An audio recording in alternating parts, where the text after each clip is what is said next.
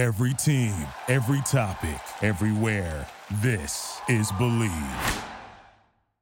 Ladies and gentlemen, boys and girls, the World Cup is upon us.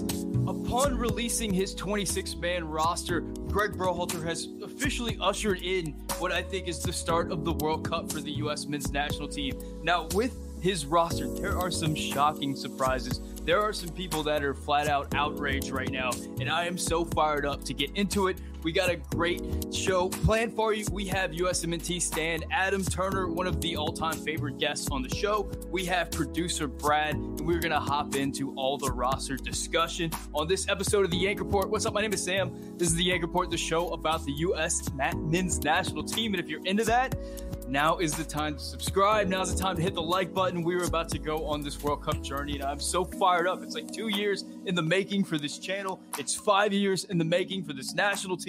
A whole cycle, so much leading up to this, and now we're finally here. All that and more. Guys, we're going to get into it. We're going to get into the keepers. I'm going to introduce Adam. I'm going to introduce Brad. All that and more after this break from our advertiser. Football is back, and BetOnline remains your number one source for all your football betting needs this season. You'll find the latest odds, matchup info, player news, and game trends. And as your continued source for all wagering info, BetOnline features live betting, free contests, live scores, and giveaways all season long. Always the fastest and easiest way to bet all your favorite sports and events like MLB, MMA, tennis, boxing, and even golf. Head to betonline.ag to join and receive your 100% welcome bonus with your first deposit. Make sure to use promo code BELIEVE to receive your rewards. Bet online, where the game starts. It is time, ladies and gentlemen. I've been looking forward to doing this video probably since starting the channel. I'm so fired up. I would like to bring on our first guest. He is USMNT Stan on Twitter. He is one of the favorite guests on the Yank Report. He is Adam Turner. Adam, give me your initial reactions from this roster, man. You're muted. We got to unmute you. He's unmuted. All right, cool. Adam, how are you feeling? Vamos Estados Unidos, baby. Like, hey, bro. Yes, I got the Sim 76 gear here from my guy. Like, I'm ready to go. I got my Geo shirt. I got my lineup of shirts ready, man. Like, I'm to be honest, I'm pumped. Like, it's just, everybody I know is going to cope with this kind of day in their own way. There's a lot of fan trauma, what I call it, right, from 2017. Like, everybody's going to do their own thing. All good, right? And honestly, I'm just I'm going to sit back and let you process this day however you need to process it. I have chosen to process this day with joy because think back to 5 years ago and how we felt, 4 years ago and how we felt watching the World Cup without the US there, right? No roster announcement day. And I remember the pain, that whole journey from Cuba to the actual World Cup, which as a soccer fan, I enjoyed. As a US fan, it stung, man. It just stung to in my soccer watching life. I don't remember the 80s. I don't remember, I just don't remember pre-94, US in the World Cup had been all of our existences, unless you were a little older than probably 40, 50 now. It's just what you've known. And so we're back. We're in it, man. And we have a roster and we've got good players on that roster. And I'm excited to break down some of the minutia and all that good stuff too, but we're here. I'm right there with you. I mean, there were so many moments. COVID comes along and all of a sudden we don't even get friendlies. I mean, we get no soccer at all for that long period. Throughout World Cup qualifying, there were moments where it was like, are we about to not qualify again? Are we going to lose this thing again? And just to get here on this day where it's like, it's real, it's less than 2 weeks away. We've got the names. I mean, there's some controversial things happening on the roster, but the main guys are healthy. A lot of them are playing well right now. The guys that we're excited about are going to be there. I'm so fired up. Producer Brad, how are you feeling today?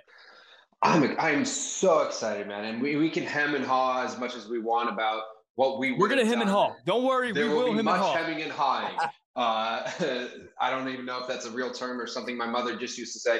But at the end of the day, we're going to the World Cup, and this is going to propel us forward for this new generation of soccer fans and this new generation of players that are young, exciting, and enthusiastic. And it's something that we can all gather around. And I think it's just really going to there are some head scratchers, and then there's probably some stuff going on in the background that we're not even privy to. But at the end of the day, let's get excited, man. Let's break this thing down, and then let's get behind these boys 100%. Absolutely. Let's get started where we always start. We're going to start with the goalkeepers, and we're going to finish with the strikers because I feel like that's going to be an interesting discussion. Now, getting started right out the bat with the goalkeepers, and I was watching this live on ESPN, and there were rumors that Zach Steffen was going to be left off this list, but still going in, I was like, is he really going to leave? That Zach Steffen's his guy. That was his club keeper. I really thought that there was a chance that Zach Steffen was going to start in Qatar. It just felt like he was one of Greg's boys. And Greg announces the list of names, and it's Matt Turner, it's Ethan Horvath, and it's Sean Johnson. I think a directive right from the beginning that there were going to be some surprises, and also that Greg was not having this goalkeeper controversy heading into the World Cup. It was going to be Matt Turner's tournament, which I think is a good thing ultimately for the U.S. I think he's playing the best right now. Adam, we'll start with you. Your reaction to the goalkeepers. Listen, Steffen hasn't played consistently well for a long, long time. And I think that Greg is slow to move off of his guys. I think Steffen's been one of his guys. It's a very, it's just confusing, and I'll talk more about this when we get into the back line, but just the investment of time, that's the biggest thing, how much time we've invested in certain people over the last, 3 years. And to see certain guys not even on the roster, who we invested this much time into. And I'm just wondering, is Steffen a bad teammate when he's not playing? Do guys not like him? Because it seems like he's a guy who would be well liked, who would, even if he's going to be your backup or your third choice, a guy who knows what you do and is already integrated and just kind of seamless, right? So kind of weird that we went from, Zach Steffen being our starter to Zach Steffen not being on the roster. It's just wild, wild stuff to me. There's definitely something, you talked about it a little bit, Brad, but there's something else that we don't know, I feel like. Whether that's a conversation hey, Zach, we're going with Matt this World Cup. How do you feel about that, right? Are you good being on the roster? Maybe he voices, some level of, concern that makes Triple G go, maybe we should leave him home. Maybe he is going to be a distraction. Brad, what you got? I think Greg wasn't even going to let it get that far. I think, to borrow a phrase from another sport, if you have two quarterbacks, you have none. And with this situation, it's with the goalkeepers. I think with Steffen, I think Matt Turner has, taken advantage of the opportunities that he's been given, and hasn't let his foot off the gas. And I think if Greg thinks that there's even a sliver of a doubt for any fractions in that locker room, he's nipping that in the bud with this. Brad has been recommending me every week to listen to the American Fiasco podcast that Roger Bennett put out about the 1998 World Cup. And I finally binged it. I listened to all 10 or 11 episodes. And one of the things that came up about the 1998 World Cup is the coach, Steve Sampson, sat a lot of the old guard. In particular, he sat Marcelo Balboa and Alexi Lawless throughout the tournament. And after the games, whenever the team didn't perform that well, Alexi in particular voiced his opinion to the media. Some of the old guys voiced their opinions. And it seemed to really just destroy the team right there. And you wonder in that situation, if you're the head coach going in and you know that you're going to be benching some veteran guys, some guys who are big, some of the stars of the team, is it better to leave those guys at home than to bring them with you? And I wonder if that is the case right there. It seems like Greg has really made his opinion felt about who the keeper is going to be, and there's just absolutely going to be no keeper controversy heading in. Yeah, absolutely. And this is such a short buildup that you can't take any risks with that. I think, if we had the opportunity to bring him into camp and he was a good locker room guy, we had a month-long buildup with multiple games, sure, maybe then he gets called in. But I just don't think that I think the argument, and I see the comment up there, I think we're all in agreement that Zach Steffen wasn't number 4 and was just left off. I think it was that he was 1A or 2, 1B or 2, excuse me. And with a longer buildup, maybe he gets called in and gets a chance to prove, he's behind Matt Turner and he's, sharing his thoughts, kind of a bench coach a little bit. But if with having 7 days of training leading up to the first game, you can't take any chances with that. But Adam, I really like Mike Irish's question. Who is the number 2? I'm gonna let you in the keeper section here. What do you think the 1 through 3 is for the keepers heading into Qatar? I mean, I think it's probably Horvath. I mean, he's the one guy who has some level of big game experience. I think he's played pretty well from what I've seen. I haven't watched all of his games, but he seems to have played pretty solidly this year. But honestly, Brad, back to your point, I think that what's scary is, and I've kind of poo-pooed COVID a little bit. Like, there's just not a lot of COVID absences anymore, right? I've been watching NBA this year. Yeah. There's been very few games missed to COVID. I don't even remember one. And same thing with soccer. You just don't see it that often anymore. So I'm not as worried, but it could happen, right? Like Turner could be out for some reason. What I'm interested in, if Stefan is the number 2 talent-wise, right, then are we leaving off, right, our best backup option? I actually don't think that's true. I think Horvath and Stefan are probably neck and neck from what I've seen this year. I don't think there's like a clear differentiation. So I don't even know if I believe in that. But if Triple G does, that is a bold play to leave off the guy you see as your number 2. But I got Horvath, and then Johnson seems to be like the perennial nice guy, glad to be here 3.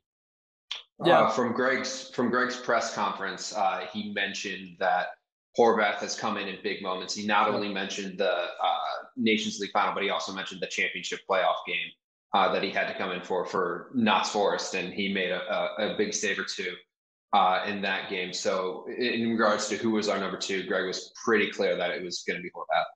Yeah, the players on the roster that scare me the most, Zach Steffen is definitely among them. So I'm kind of happy that this happened. I don't have to see it. Let's move on to the center back position where we have more fireworks once again. Just pulling up the roster right there. It doesn't even have the names on it. All right. So we have Walker Zimmerman, we have Tim Ream, we have Aaron Long, and we have Cameron Carter-Vickers. Now, there has been a lot of discussion about the center back position. There has been a lot of discussion about Aaron Long, and there's been a lot of discussion about Tim Ream. We're still heading into the World Cup without really knowing who our top center backs are going to be. There's a couple of things out there to consider. Number 1, Walker Zimmerman and Aaron Long have been in the MLS camp for the last few weeks, preparing for this tournament together with Greg Berhalter there. So there's definitely an argument for that being a thing to build off of. But the other thing is, I think Greg Berhalter in his last few press conferences has really expressed how much he appreciates the players playing in top competition week in and week out, and how that's a big deal for him. And I think specifically Tim Ream comes to mind as a player that's facing this type of competition. I think he name-checked Josh Sargent as playing against this type of competition week in, week out. Guys like we're going to see against Wales, and Tim Ream is in the exact same category. Tim Ream also has that connection with Anthony Robinson, who is his left back at Fulham. So that's a pretty rock-solid connection right there, and that's a tough thing to pass up. So let's start with Brad, your reaction to the center back position, and who do you think is going to be the pair that's going to start for the first game against Wales? I think it's going to be Walker and Ream. In Greg's press conference, someone asked him, Greg was a little flippant in his response, but they asked, what was your reasoning for bringing Tim Ream? And he goes, have you watched Fulham?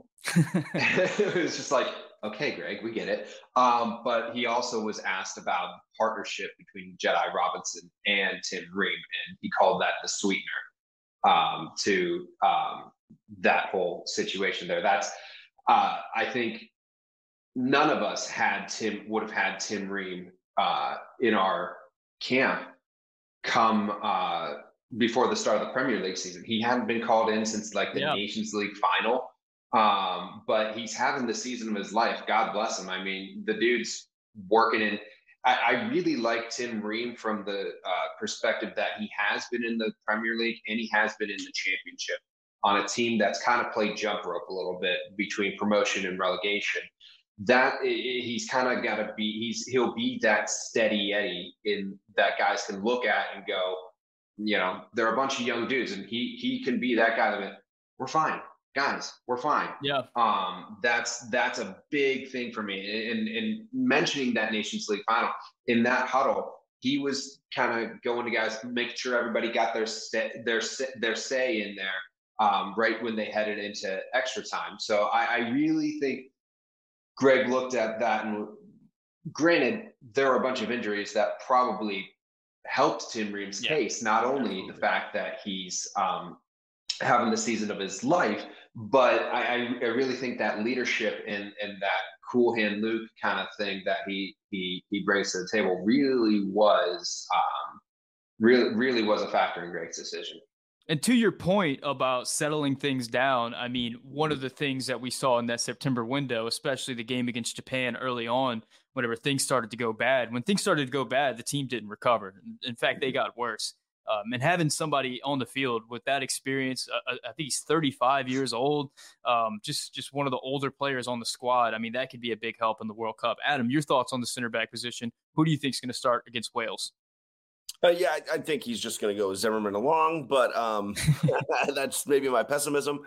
But here's my take on the center backs, right? And this is what worries me. And I'm not going to say that this is like total doom and gloom, but I'm a little nervous. And here's why I'm nervous, right? I look across our four center backs, and I see Tim Ream, who has played 90 minutes of soccer for the national team. I think first game he played the full game of World Cup qualifying, I think right down in El Salvador. I don't remember. I think he played that whole game, kind of a random start, and everybody was mad about it, by the way, too, about a year ago. And so he's played 90 minutes, hasn't been in a camp since then, right? And he's fine, like system wise he's fine, right? He's had enough experience with Greg, but it's a little bit weird, right? Like he hasn't played with Zimmerman much, he hasn't paired with Zimmerman. He doesn't have much experience next to Zimmerman at all, right? So, yes, he has the Jedi experience, but his center back pairing, which matters a lot. You see that, how you cover for each other, how you the spatial awareness with each other, understanding, who's going to maybe go forward a little bit more, who's going to drop back. All that matters. And I'm worried about that because, like, CCV, less than 220 minutes with the national team, since a long time, since 2019, right? He hasn't been brought into many camps. Like these guys have been brought into like one camp in the last year each. Long's in terrible form. He just is. Long has looked really bad for a year now. And Zimmerman's looked solid. We know what we're going to get out of Zimmerman. So I'm just worried who's going to be that other guy. That's where my heart's beating a little bit. I'm like, oh, left side. Yeah. To Brad's point, though, Remus played really well this year. There's no real reason to think that he can't transfer that over. But my question for Greg is, what are our tactics going to be? What are we trying to do? And if we're playing Ream, we got to make sure we're not trying to do things that are going to put him in bad spots. It's true, man. It's true. It's one of those discussions where there's just not really good answers.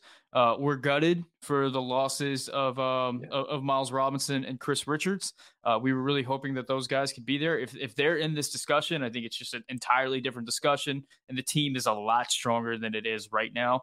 But Sam, can I quickly just ask you one thing, though?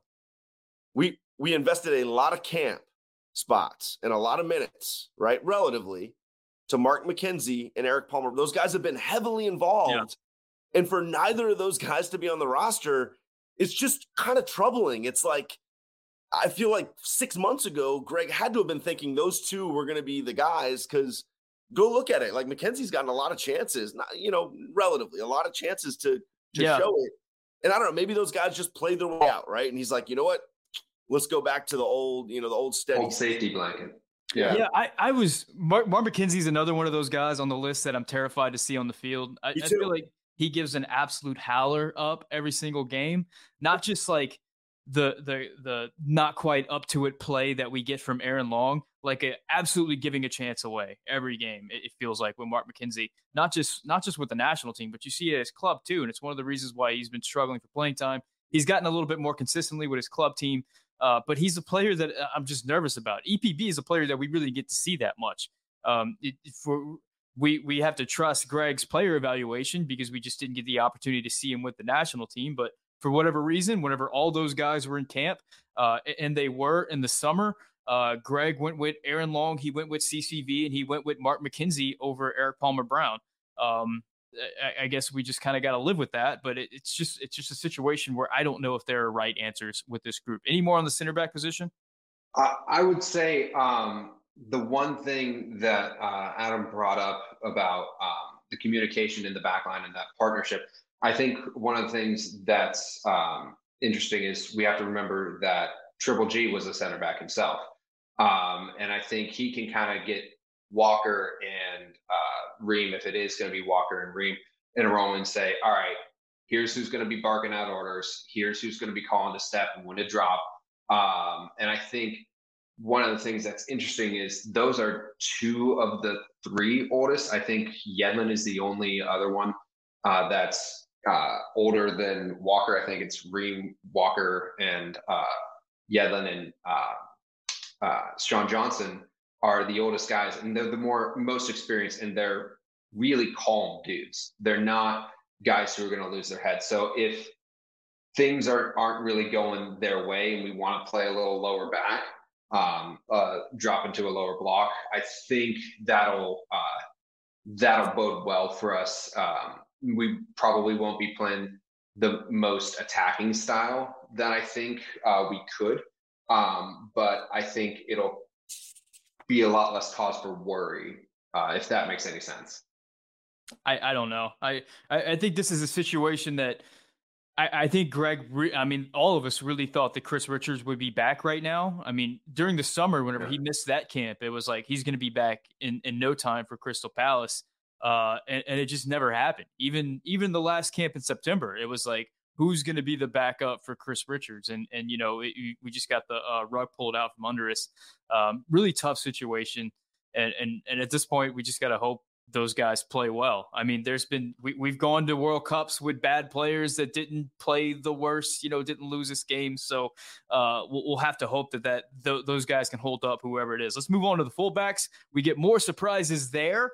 The fullback position will be Serginho Dest, Joe Scally, DeAndre Yedlin, Anthony Robinson, and Shaq Moore. Brad, actually Adam this time. We'll start with you. Fullback position, your thoughts. The obvious is Shaq Moore.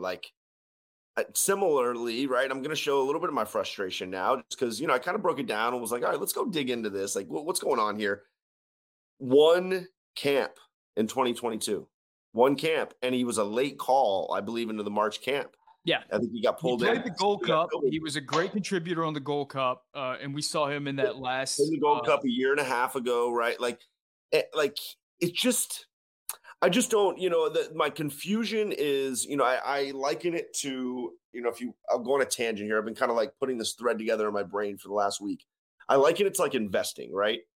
So I think on our team, right, I think a great coach or general manager, when you're developing players and you're developing a system like this, it's like investing, right? You have stocks. And so to me, Pulisic, Adams, McKennie, our best guys, that's the FANG stock. That's Facebook, Apple. That's easy, right?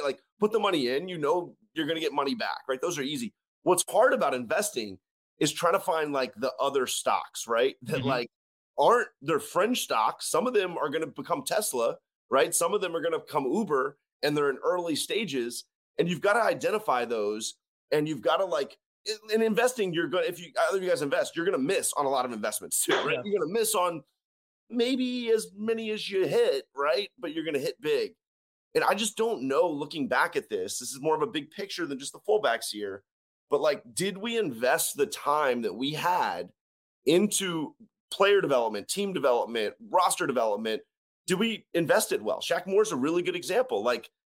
Why is Shaq Moore the decision now, but he wasn't the decision in September to bring in to have as a part of the tune-up, right? Why wasn't he a decision to bring in June? I don't know if he was injured or not, but yeah. It's just very strange to me that now he's the call when he wasn't. Cannon's been the call for forever. Yeah. And we've invested all this time into Cannon, and it's a busted stock, man, right? And now we're at the craps table playing craps instead of, investing smartly. So that's kind of my take on the Shaq Moore thing. I do think he also just might be the fourth right back, and it might not matter. You know what I'm saying? You could also apply that logic to Scally as well, though. You could 100%, right?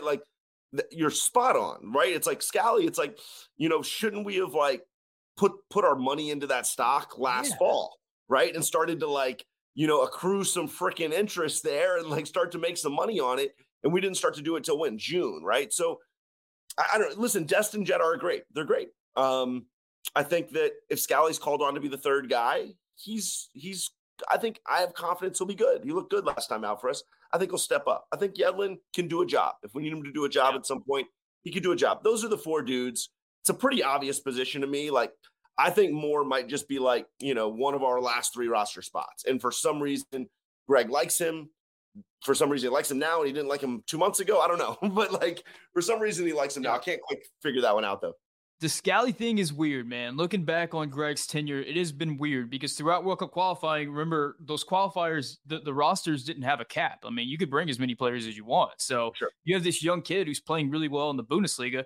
I mean, there are arguments that you could make, and I think Greg made some of these arguments about didn't want to take him away from the team, allow him to solidify his spot within that roster. You could make some of these discussion points, but at the same time, like you said, it would have been great if we would be in this position and Joe Scally would have had, 2 or 3 qualifiers under his belt.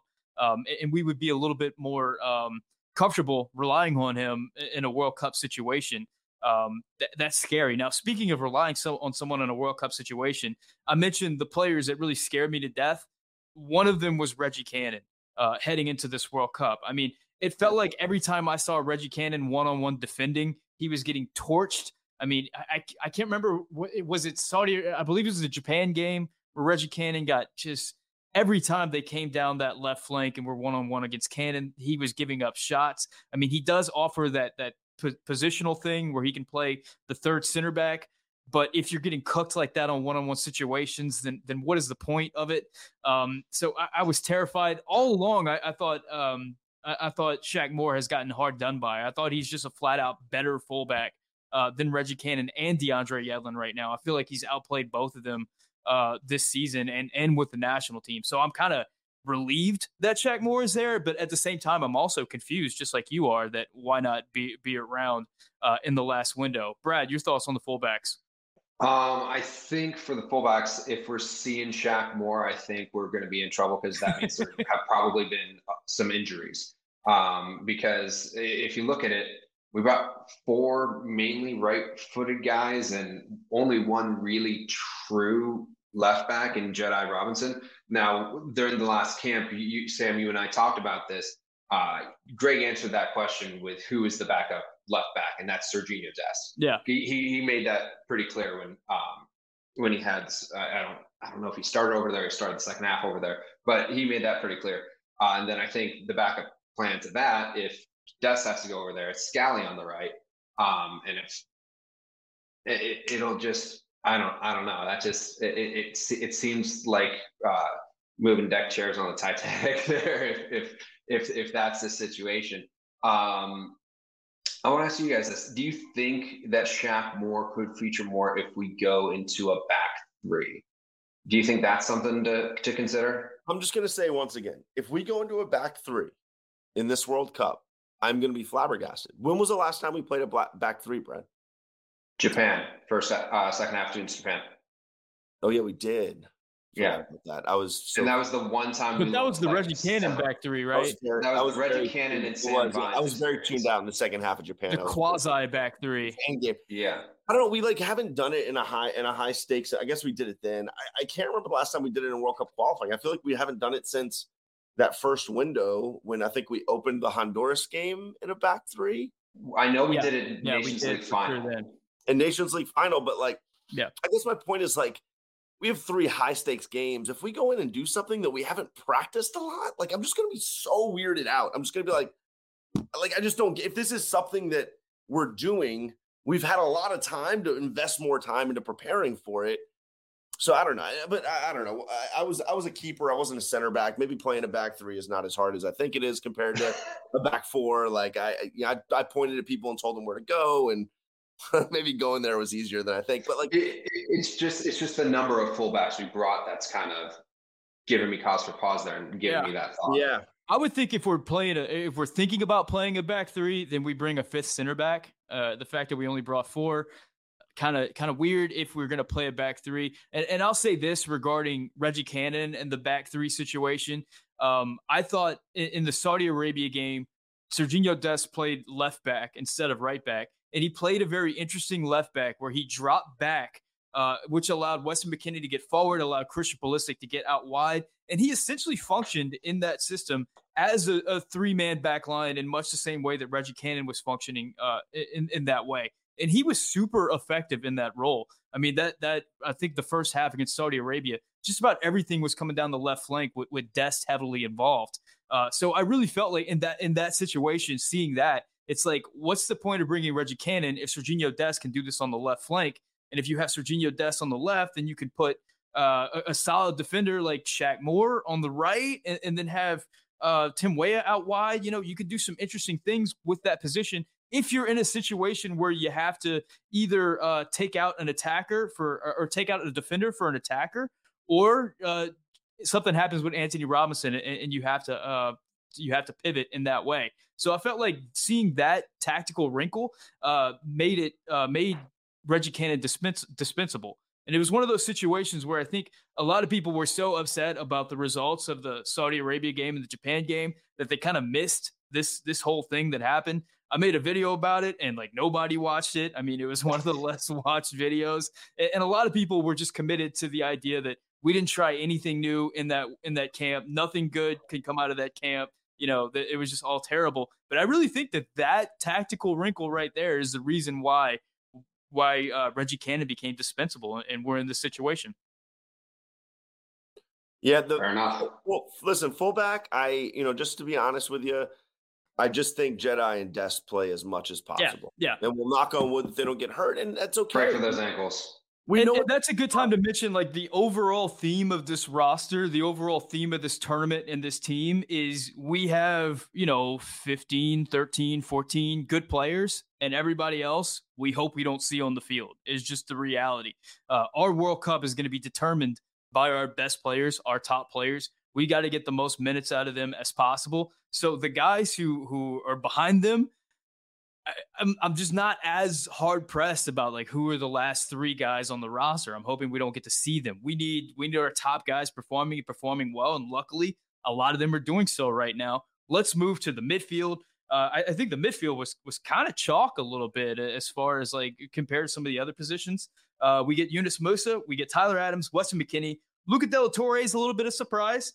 Kellen Acosta, Brendan Aronson, and a big surprise, I think, is Christian Roldan over Malik Tillman. I think there was a lot of Malik Tillman chatter over the last couple of weeks, but it ends up being Christian Roldan, who missed the end of the MLS season and the September window due to an injury, but he is back with the squad. Let's start with Brad this time. Your thoughts on the midfield position?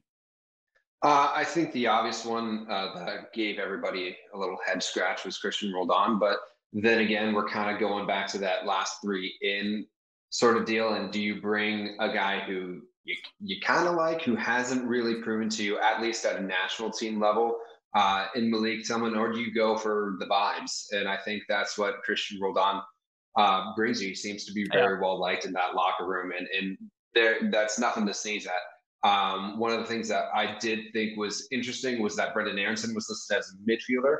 I think that's something that could come into play if Weston isn't quite 100% for Wales. I think they could start Brendan Aronson in more of a 10 role. So that's kind of those are my main thoughts. But the one thing that I always come back to is that if it's all healthy, it's going to most likely be MMA in that midfield. And I think we really missed that Yunus Musa presence in that last window, and he really has proven himself to be indispensable. There was a Yunus Musa size hole in that midfield, someone who could work on the half turn and advance the ball really high up the pitch. So Christian Roldan, he's there for vibes. Good vibes all around. Cool. Adam, I saw you had a thread kind of about this vibes situation. What were your thoughts on the midfield position? So first of all, I totally agree. Chalk. Like, we knew what the Sixes were going to be. We've known that for a long, long time. We know MMA. We know, honestly, I kind of feel like we knew Luca Del Torre had kind of locked himself in as like, a guy that maybe gets, put in a game with 10 minutes left if we need a spark. He's shown some sparks, right? It's in some certain moments where he's been able to come into the game late. And I like him there, and then Aronson seems like the flex, right? He's like, he's the Swiss Army knife. You can throw him as a backup wing late in the game to go press and be a crazy man. You could, start him in the midfield if you need to. You do a lot of things with Aronson. And so I think he's kind of the Swiss Army. And then Roldan is, to your point on the thread that I put out yesterday, I just think that, I did a ton of research on last World Cup. Teams are playing about 16 and a half guys last World Cup. Okay. Shorter turnarounds this World Cup, for sure. 5 subs. Okay, for sure. And, honestly, COVID, injury concerns, we're in the middle of a season. I get all that. I don't think we're going from 16 and a half guys to 22. I just don't. Maybe there are more field players. When I say 16 and a half, it's field guys, not including keepers, right? Yeah. So, maybe we go up and teams are using more like 18 to 19 guys, field guys, this World Cup. I buy it. I just don't think many teams are getting to 21 unless it's like game 3, we can check out, right? Game 3 of the group, we're good to go. Let's put everybody in. Let's rotate and rest. What team can go to 21, man? I put out another thread today, Canada, I think this is a core difference between us and Canada. We in World Cup qualifying used we used 20 and 21 guys, every single window. We were going 20, 21 field guys, 22 field guys last fall, right? Yeah. Canada's going 17, 18. They know who their guys are. They know what they do. They know they can't trust 19 to 22. So don't go to 19 to 22, if you need, and that's in 3 game windows in 7 days, right? 3 game windows in 7 days, we were using 20 guys. I don't think we're going to be using 22 guys with 3 games in 9 days. So yeah, Roldan, you're looking at the roster, Roldan, Morris, Shaq Moore. Those 3 stick out to me as they are field players 21, 22, 23. I don't think any 3 of them will step on the field. I think we have major issues if any of the 3 of them step on the field with where we'd be at that point. Yeah. And man, we've got a good first 20. And going back to the midfield, we've got a hell of a midfield, right? Roldan is there for some intangible reason that we don't know. Totally fine. Greg can bring him. We've got a great midfield, man. Look across the board. We got a midfield that can compete with anyone, I think. Yeah, I thought one of the really big learning points for Greg Berhalter during the World Cup qualifying cycle was early on, he thought rotation was going to be a really important thing, and our depth was going to be important. And we saw pretty early on that our rotation team, our rotation 11, was getting torched. And I think after the second window, we saw a lot less rotation. I mean, even in the away game against Jamaica, I think was the first time we really saw the best 11 possible start that game. Mind you, it was absent Weston McKennie, who I think, and Miles Robinson, who had card accumulation or something. And we lost that game, but it was a step in a different direction where we stopped seeing Christian Roldan and Paul Ariel and some of these other guys that people didn't like as much. We stopped rotating. And I think we learned that from Canada, who didn't rotate much throughout World Cup qualifying, and it worked really well for them. Another point on the World Cup, you mentioned quicker turnaround, but of course you're in the same city. So usually in the World Cup, you're having to travel a whole lot. So there won't be travel days in this World Cup. So I think the players will be able to recover quicker. So maybe we won't need that rotation as much, despite having quicker turnarounds. So that'll be interesting. Now, we are talking a lot about the guys who won't be playing. A few guys who certainly will, who you mentioned Brendan Aronson as a wild card, but Gio Reyna is another wild card on the squad. And he's a player that was really an afterthought throughout World Cup qualifying because he was just absent. He's a player that we always wanted to have. We were excited to see what he could do in this group, and he just wasn't a player that was a part of it. He's back now. And as he's been brought back to Borussia Dortmund, he's been playing the bulk of his minutes in the attacking midfielder positions, either the 10 or one of the wings or something like that for Dortmund. We know that he can potentially play in that attacking midfielder position that like we've seen Brendan Aronson play. Your thoughts on how we're going to deploy Gio and how we're going to deploy Brendan versus the MMA midfield? Brad, let's start with you. I think if you're in a situation where you have to start Gio at one position and then bring Brendan on at the 60-minute mark, I think that's a champagne problem. Because if you have a guy with the quality on the ball and the knowledge and the way he reads the game of Gio Reyna, and then you have to chase Brendan Aronson, who has 3 lungs and is just going after you like crazy and doing it every week in the Premier League, I think that's a good problem to have. I like Gio a little more centrally, but then again, he scored 2 weeks ago he was I think he was playing left wing and he was a little wider. So get him on the field. The kid's magic. He might be our best player at a couple of different positions. I mean, he is that good. Adam, I have a question for you, and I think Joe Hill sort of stole my thunder here about Timo and Gio. I think after the September window, everybody was screaming, Tim Weah is so important to this squad. We need his verticality. But Tim Weah is a player that's actually coming back from injury. I mean, he has been getting minutes from Lille, but he's had less minutes than Gio's had. Gio's actually had more minutes coming into this World Cup. Are you concerned at all about Tim Weah's injury and his form? And do you start Gio over Tim Weah in that right wing position at this point? Gosh, yes, I am worried about Tim Weah because we. Did you just get worried as I said that? I got worried again because I sometimes forget that he's coming off injury and he just isn't playing that much and he's just kind of. But that's kind of what it was like last year, I feel like. And every time he got to the national team space, it didn't matter if he wasn't playing a lot for Lille. It didn't matter where his form was. He just kind of connects the dots with our team. I can't put my finger on it. I think it's the verticality. I think it's the runs. I think he offers something that Gio doesn't. Pulisic doesn't really do it. Even our nines don't really, make runs like that.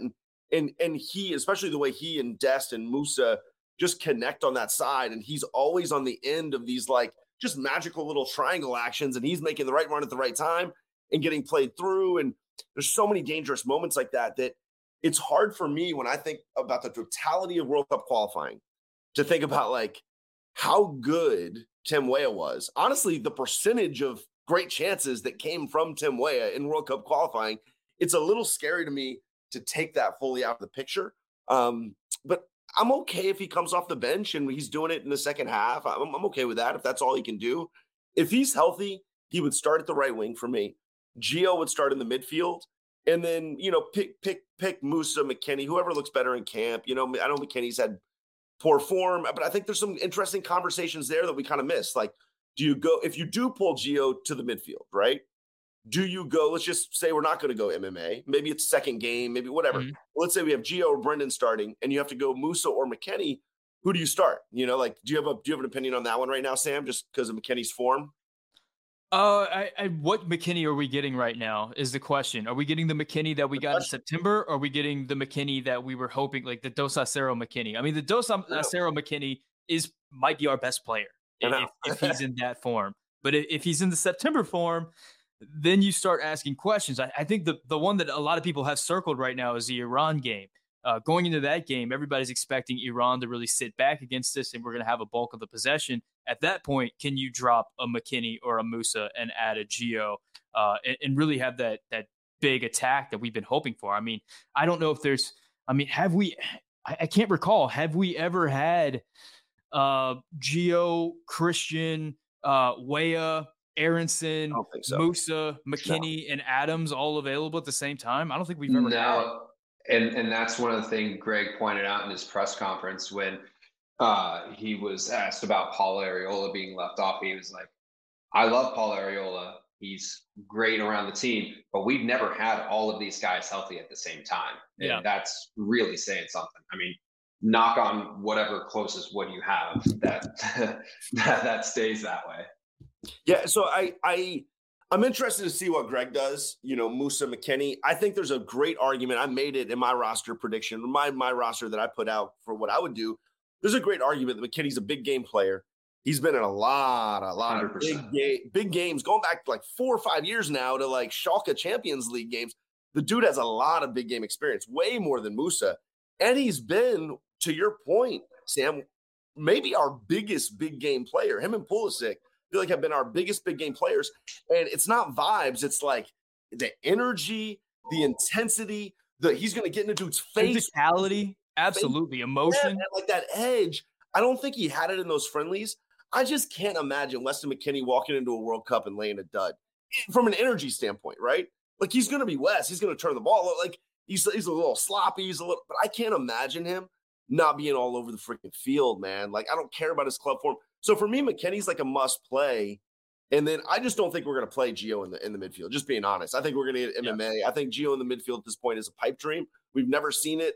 I don't know if Greg believes in it. I think Greg will start Gio on the right wing and bring Way off the bench. That's what I think he'll do.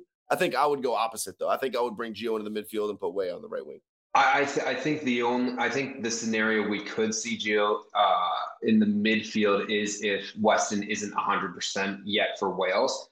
And I think to go back to something you said earlier between Dest, Musa, and Tim Weah at making those runs, get stretching things so vertically, and then you have a Gio kind of in the middle to make those runs in behind. Weah, I think, likes getting to the byline and serving, and Gio really likes go running at guys and showing his quality. So that's when I could see it. I could see him trying to unlock Wales that way if Weston isn't ready to go. But if Weston's ready to go, I mean, he offers so much in the final third, especially aerially, and I think that's something that's really hard to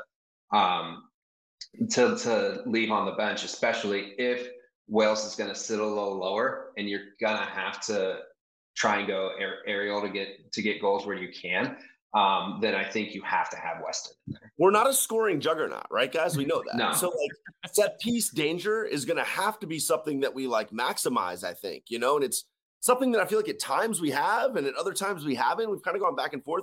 But McKennie, Brad, is like, I think you were kind of getting at it. He's maybe our most dangerous guy on set pieces. And like, I think that's, 100%. To leave him off makes every corner, every free kick from outside the box where you're sending it, makes all those situations, I don't know, half as dangerous, I feel like, and so I think that makes him a must play in a lot of ways for me. And I think one of our guys who's going to be coming off the bench in this midfield that is going to play a massive role, I at least see him getting one assist off a set piece, is Kellen Costa. I think he is one of the sneaky guys on this roster that's actually going to play a very big role. I don't know. I hope I see Tyler Adams the entire time. I absolutely hope I see Tyler Adams. I think what you might be getting at, right, is like the games where Acosta's been the best are the games where our midfield isn't under a lot of pressure, right? Like when he has time and so maybe it is that Iran game if they really are going to sit back, right?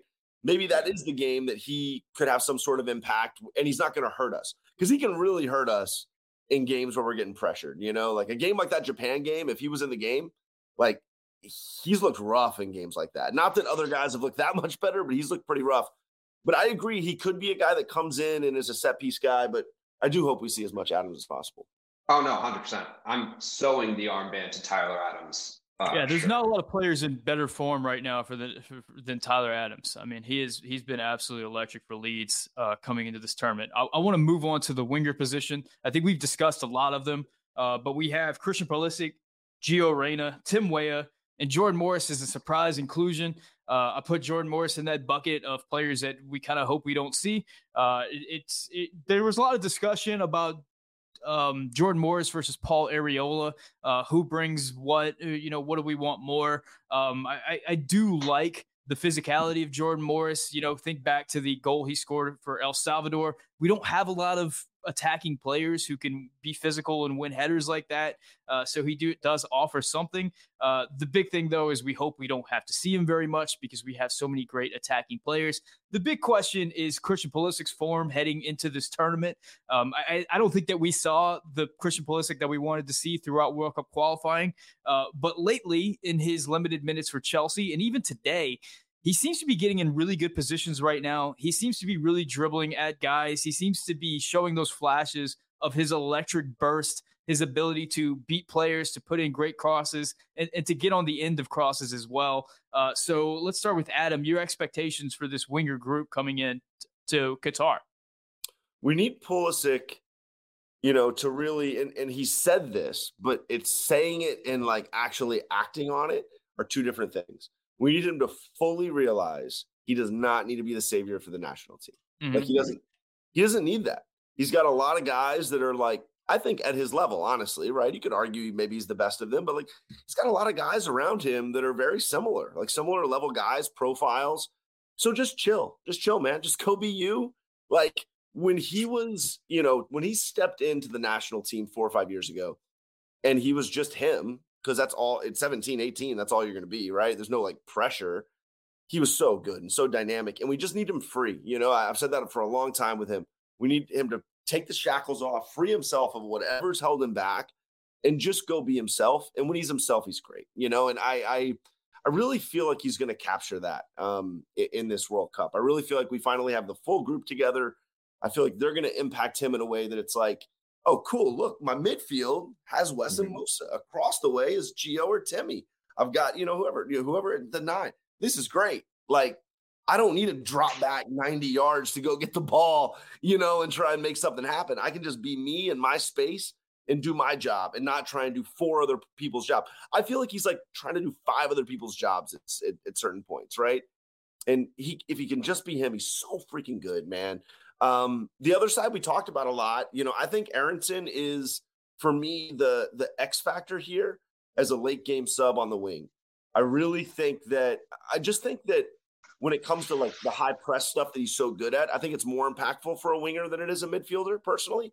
And so I think like having him come in and just run his ass off for 30 minutes at the end of games and just be a gnat, against the other team's back line, I really feel like he's going to have a turnover that leads to a goal in a big moment. That's like one of my very specific predictions. I think BA, late game sub, turnover maybe it's not him, but turnover that leads to a goal. That's one of my calls. You guys can tweet at me when that happens, right? I'm absolutely here for it. Rando Calrissian with $1.99. Is $1.99?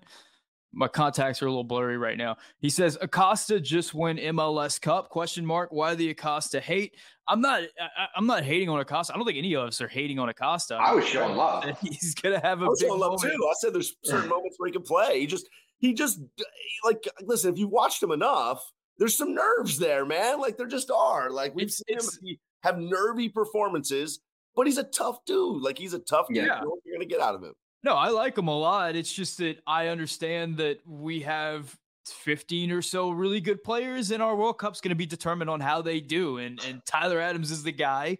If we're seeing Kellen Acosta, that might mean that there's some issue with Tyler Adams, which is not a good sign at all. Or I don't know.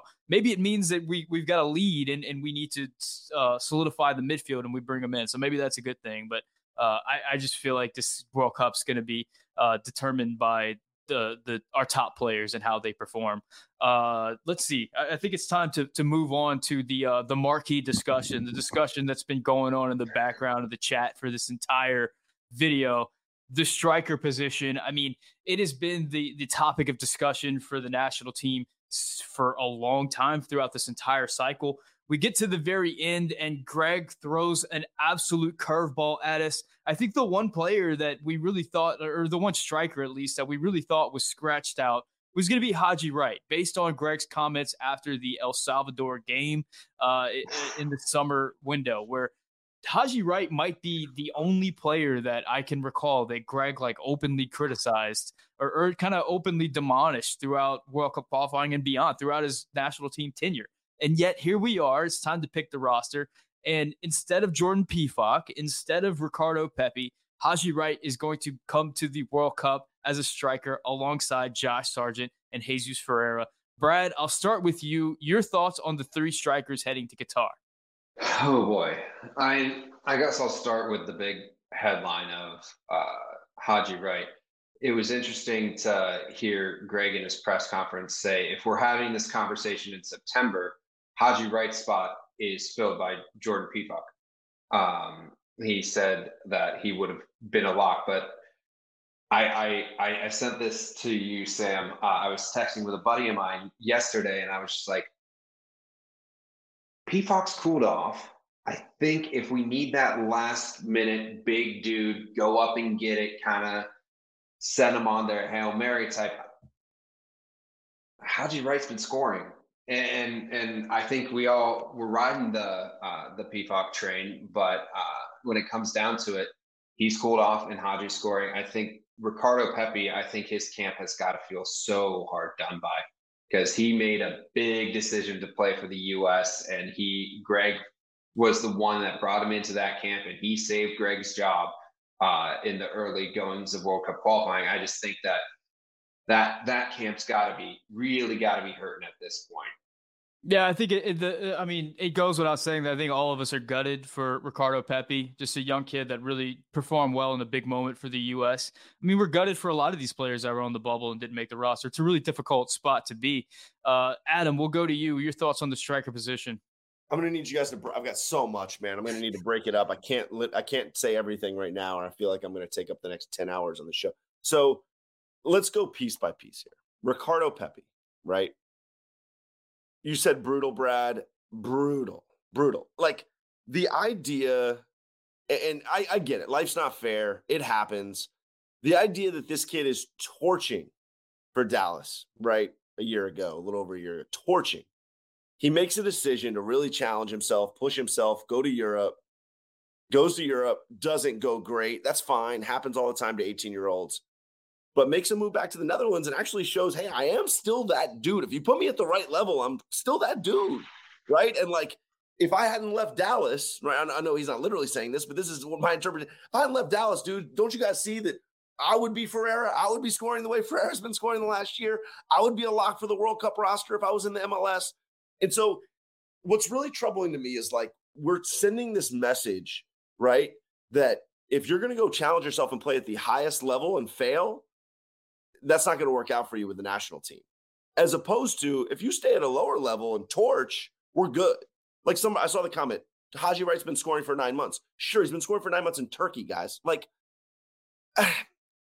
what is a goal in Turkey worth, or in the MLS, what is that worth compared to one Bundesliga goal? And we're getting to very philosophical, conversation when we go that route.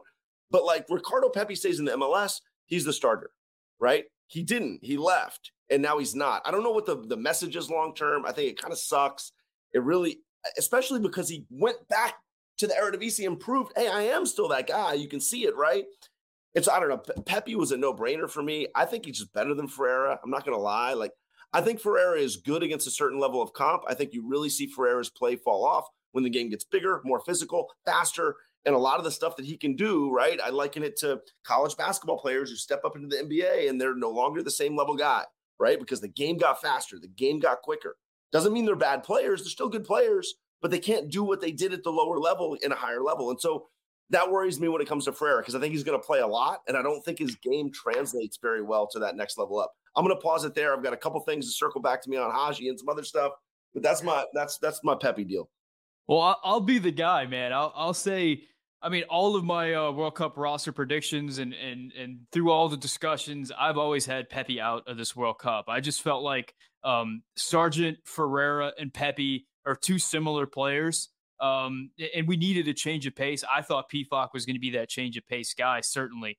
But Pepi had been the odd man out for me because I felt like compared to the other strikers, I didn't feel like Pepi's contributions were as great as some of the other guys. I think Ferreira brings that playmaking ability, that ability on the ball, the ability to create for others, and the ability to find chances. I mean, the guy just flat out finds chances in every game that he's played in so far for the national team against some very high level competition. I don't think you could say the same thing about Ricardo Pepi. And Josh Sargent is probably our best all around, probably most informed striker right now. And maybe the guy that I would start if I were Greg Berhalter right now. So if you have those two guys who you're already planning on bringing, I don't really see room for Ricardo Pepi in that locker room. I would definitely go with a change of pace guy. The fact that it's Haji Wright, though, is incredibly surprising. It might be, we've been talking about locker room things a lot throughout this video. I mean, Haji Wright has some strong relationships with a lot of these guys on the squad. And it might be a situation where, we discussed in the Turner, the Turner position group, the goalkeepers, where are you going into Qatar with an established hierarchy, or are you going to Qatar with a bunch of guys who are like really expecting to play? And how does that work out in the locker room whenever you only got one guy who's going to be able to play and you got three guys that are coming in expecting minutes? Is this a situation where you kind of remove that element and give the top two guys, Sargent and Ferreira, a little bit of breathing room to kind of work it out on the field? I don't know. These are just things that I'm speculating with. Brad, I want to go to you. It seems like you're squinting right now. It seems like you have something you got to say. No, I just saw this this comment. It's a lot better than Bamford, which that hurts, but it's also, it is what it is. One of the things I thought was interesting that Greg said is that Josh Sargent has played against a lot of the guys that he's going to come up against in the England and the Wales game, which makes me think, is Josh Sargent the starter? Okay. I think there is a lot to say for the physicality that's going to come against Wales and against England, because those dudes are going to get bodied. They're not going to back down from any challenges. You're not going to get as much room as you would against other teams. And the Eredivisie is great. It is a great place for young players, especially to come learn, prove themselves. I think it is a great launching pad. But I think Josh Sargent has proven, even when out of position, he can get in the nitty gritty and really do that work. Adam, back to you. Sargent's the starter. In my opinion, Sargent is the starter for all. I think you guys make great points. I think to your point, Sam, he does do what Ferreira does, right? And this is why Ferreira's not on the roster to me, because I only need one guy like that. I don't need two, and I don't need the smaller guy who actually is more of a 10 and a second striker. Like, I think Ferreira's career will not be playing at the 9. I think once he moves to Europe, which I think he will, I don't think he plays the 9. I don't think he's a 9 at that level. I think against Wales and England, he'll look comically small and he won't be very good. I think he'll be very ineffective and will have zero aerial presence. And so I like Sargent because he gives you still a little aerial presence, plus a lot of the strengths of Ferreira, plus some other stuff. I like Pepe because he just gives you, there's like a moment ability with Pepe that I don't get from Ferreira. If you want to say Pepe's out, then that's fine with me. I just don't know if Ferreira makes Haji's in over Ferreira for me. I'm just super low on Ferreira. I'm not Velasquez loves Ferreira. I've been down on Ferreira. I've tried to get into Ferreira.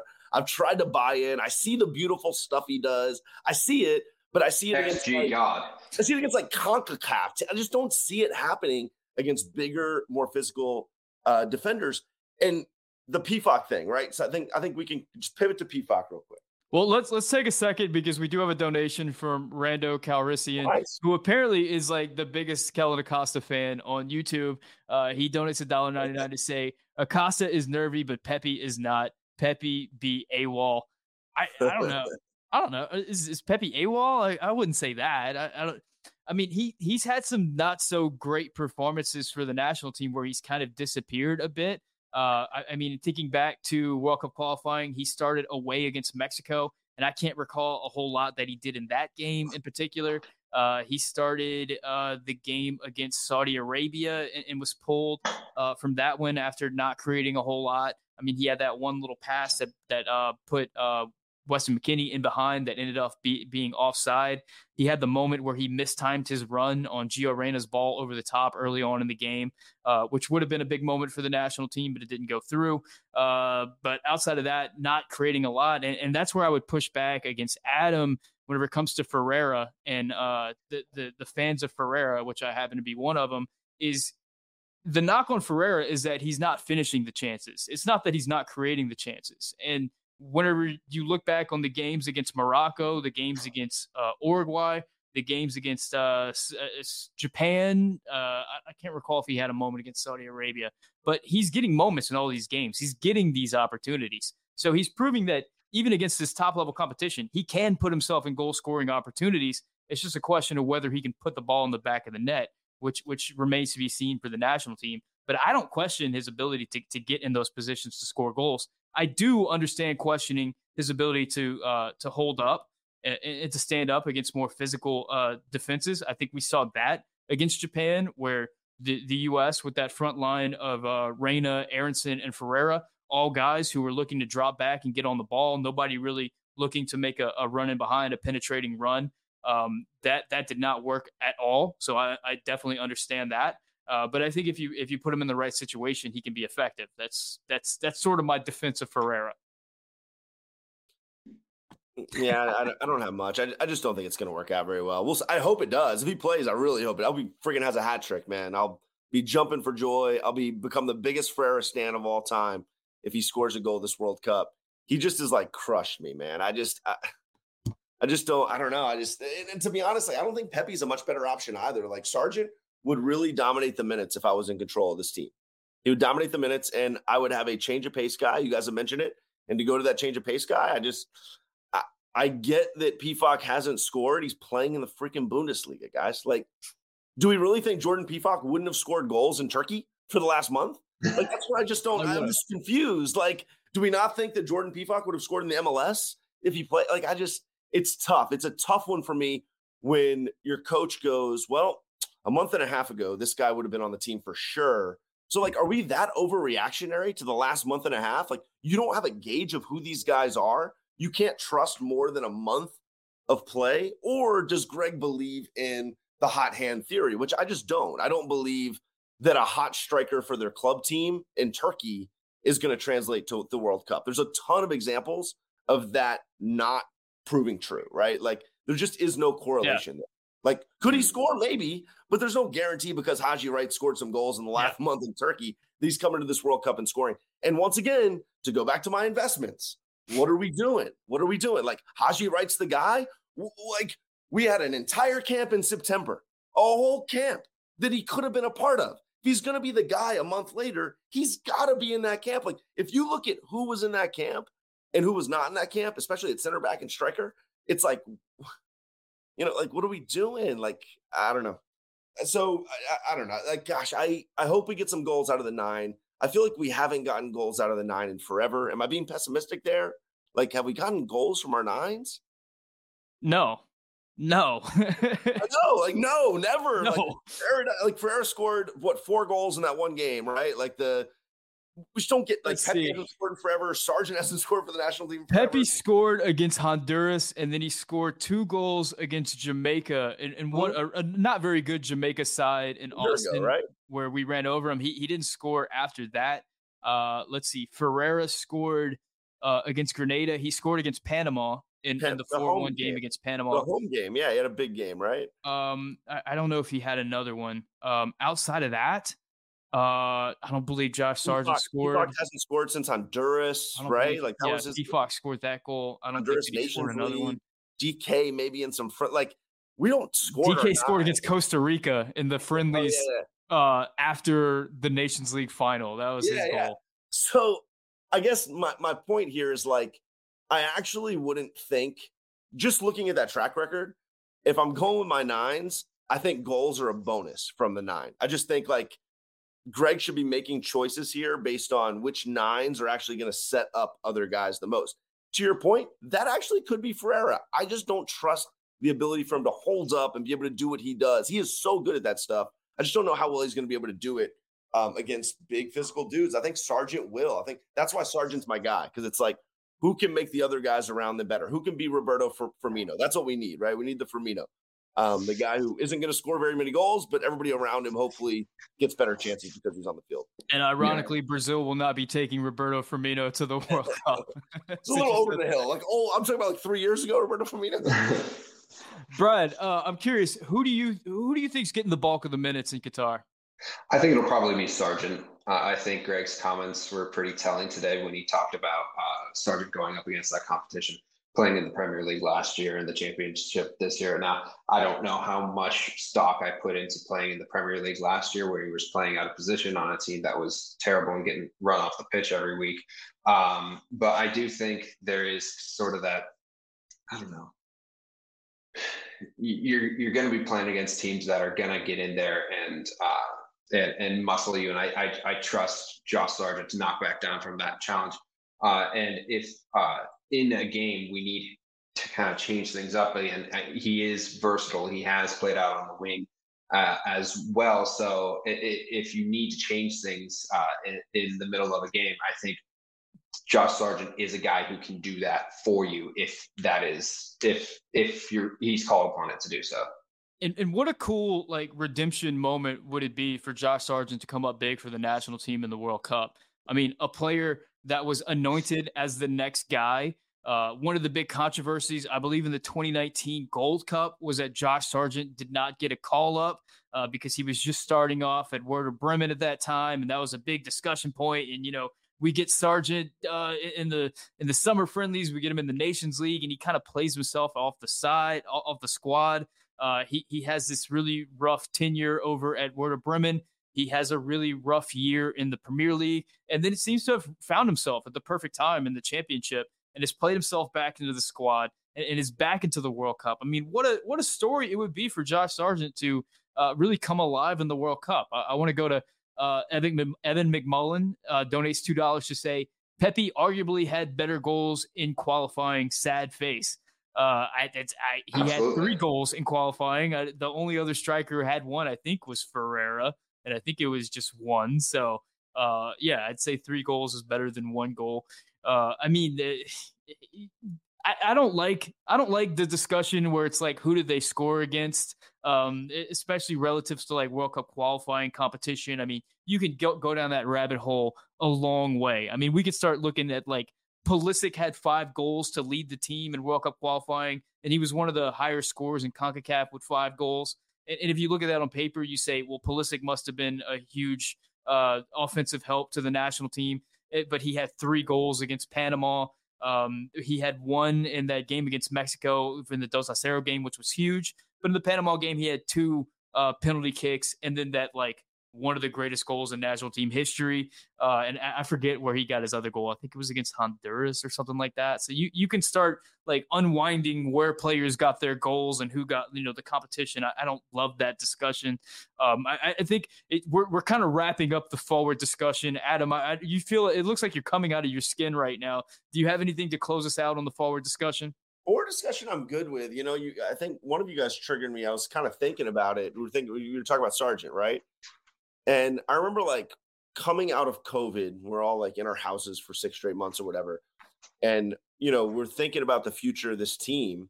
Josh Sargent at that point, like you said, he really was like this is going to be the guy, right? Yeah. Next 2 years, it's going to be Josh. Yeah. It also was becoming very apparent that like Pulisic and Reyna were going to be on either side of him at that point. This is kind of pre-Tim Weah's breakout, in my opinion.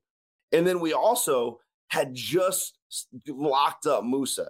And I think we saw him play the MMA for the first time in like Northern Ireland. I think it was Northern Ireland friendly maybe. And we were like, whoa. And everyone was talking about like MMA, next 10 years.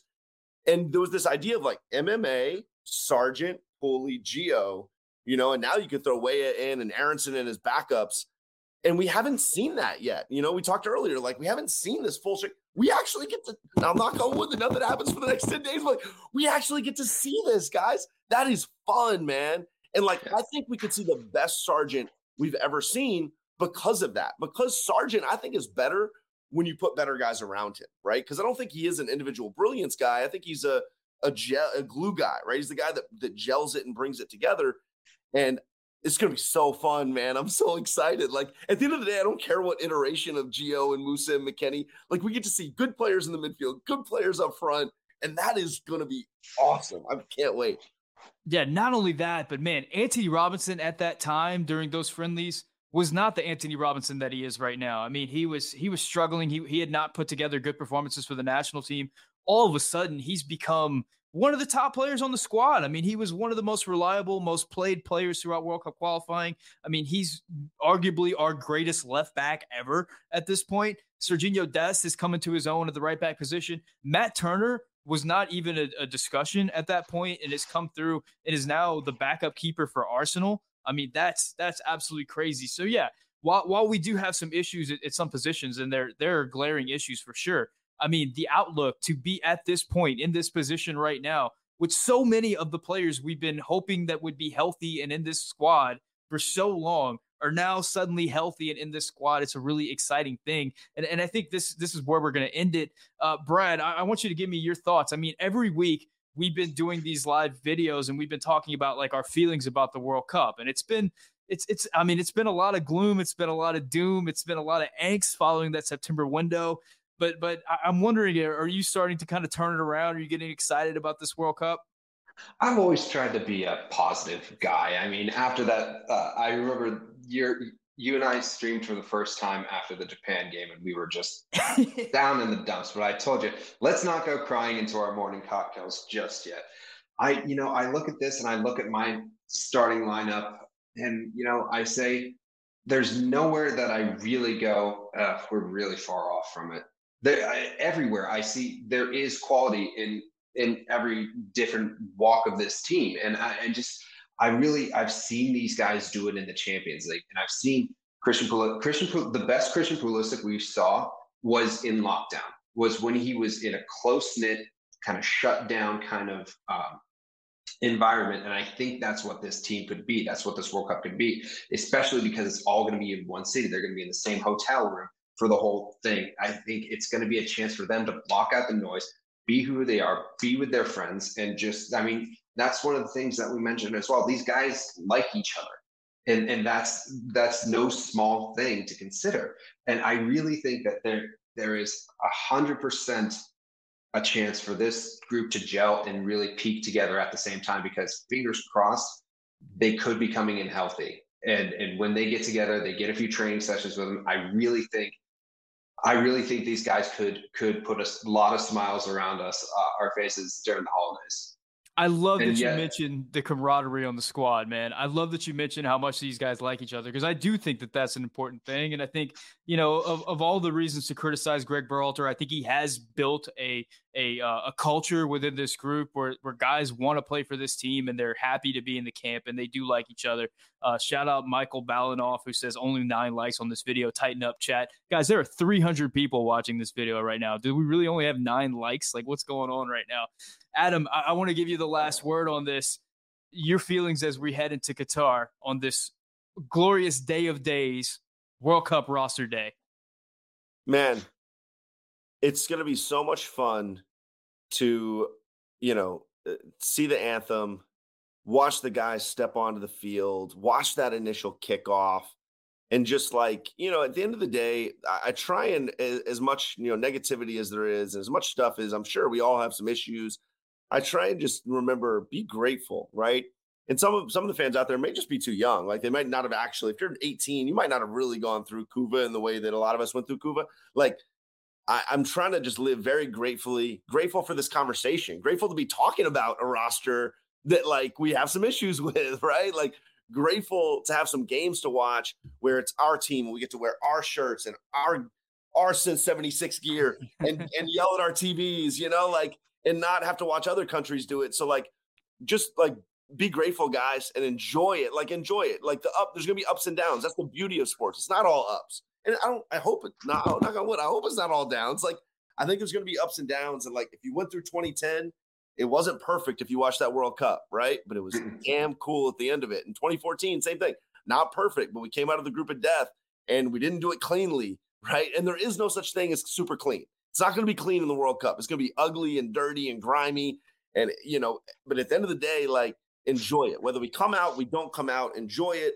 And gosh, if you yell negativity, yell it with passion. If you yell positively, yell it with passion. Like, just be passionate and have fun with this World Cup, guys. It's going to be a blast. Yeah, I think it may go without saying, but let me be the first to tell you the U.S. men's national team is probably not going to win this World Cup. The best, I mean, we're hoping that we can get out of the group. And once we get out of the group, we're hoping that this team can do some magical things.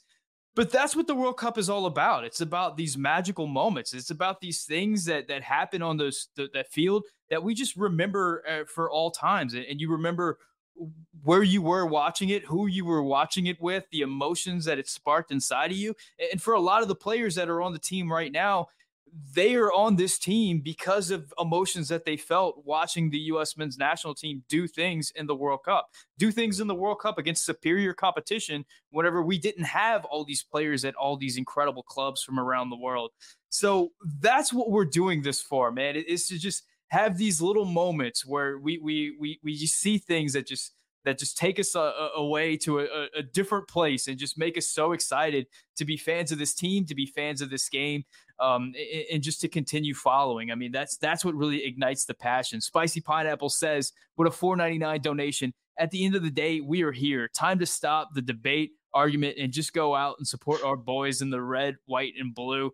Amen. I mean, I don't mind the debates and the arguments and all that stuff. That's fine and good. But I do think once we get closer, once that kickoff starts, I think everybody will be passionate and fired up and cheering these boys on. I'm absolutely sure of that. So, guys, thank you so much for watching. Adam, thank you so much for coming on, man. You are awesome as always. Producer Brad, appreciate your takes as well. I am so excited for the World Cup, man. I think this is the first day where it really hit me. I woke up feeling like it was game day. Guys, if you enjoyed the video, make sure you hit the subscribe button, hit the like button. We do these live videos every week. It's usually Wednesdays at 7 p.m., so make sure you're coming back and checking us out. We'll be riding with you all the way up to the World Cup, all the way through the World Cup, after the World Cup. We're here, and we're going to continue to be here, so we appreciate you for being with us. Thank you so much for watching. My name is Sam, and this is the Yank Report brought to you by Bet Online. Thanks, guys.